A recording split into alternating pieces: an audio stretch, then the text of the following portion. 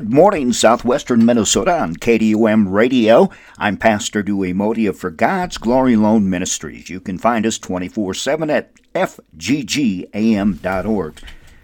This week I officiated another funeral service, and I was telling Sharon, it seems like every time I officiate a funeral, I get distressed. I have a pain in my neck. Spiritual weight is what I call it. It accompanies a prayer burden, praying for the families that have lost their loved one here on earth. But the person, if they know Jesus, they are in heaven. But Smith Wigglesworth, a wonderful, wonderful, famous evangelist years ago in London, was moaning and groaning in his upstairs bedroom, and people went up there to see if he was okay. It was that he was moaning and groaning for those hurting after his revival services that night in London. And I do that at times, probably more often than not, because there's so many hurting people in the world. A sense of spiritual weight usually accompanies a prayer burden, a heaviness of the heart and emotion, yes, a spirit of mourning, or a feeling of restlessness. We can't seem to shift ourselves away from a problem or need that has come to our attention. So many are hurting in this world. Nehemiah heard that his people lived in great distress and reproach, that the walls of Jerusalem lay in ruins and the gates of the city remained burned and broken. He responded with prayer. I sat down and wept. For some days I mourned and fasted and prayed before the God of heaven. Then I said, Lord, the God of heaven, the great and awesome God, who keeps his covenant of love with those who love him and keep his commandments, let your ear be attentive and your eyes open to hear the prayer your servant is praying before you day and night for your servants. Nehemiah 1:4-6. Nehemiah was experiencing a prayer burden.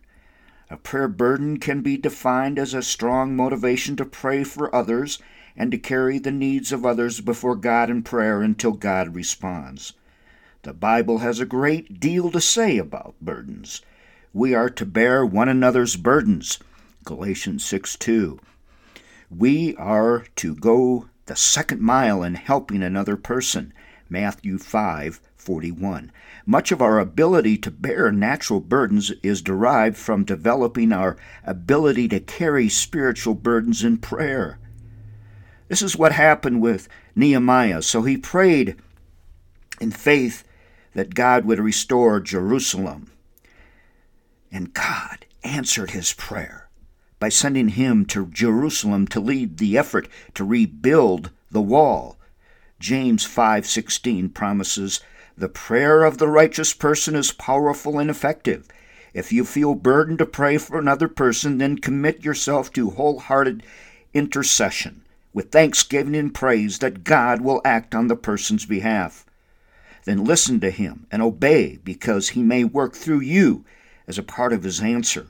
And like Nehemiah, you will be greatly blessed when you see God doing mighty things in response to your prayers. Always pray for others. Commit others to prayer.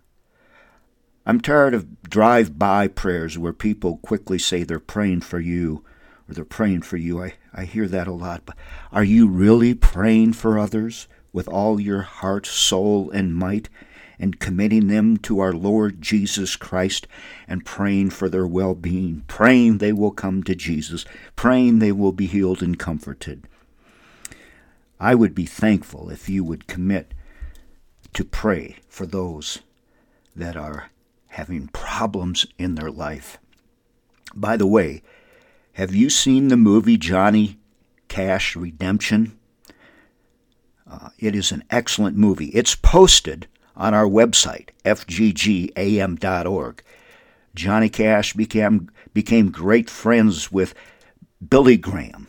Johnny Cash had many failures in his life, but he overcome and accepted Jesus Christ. You watch that movie Redemption on our website. There's hope for all of us, and our Lord Jesus Christ. God bless you all.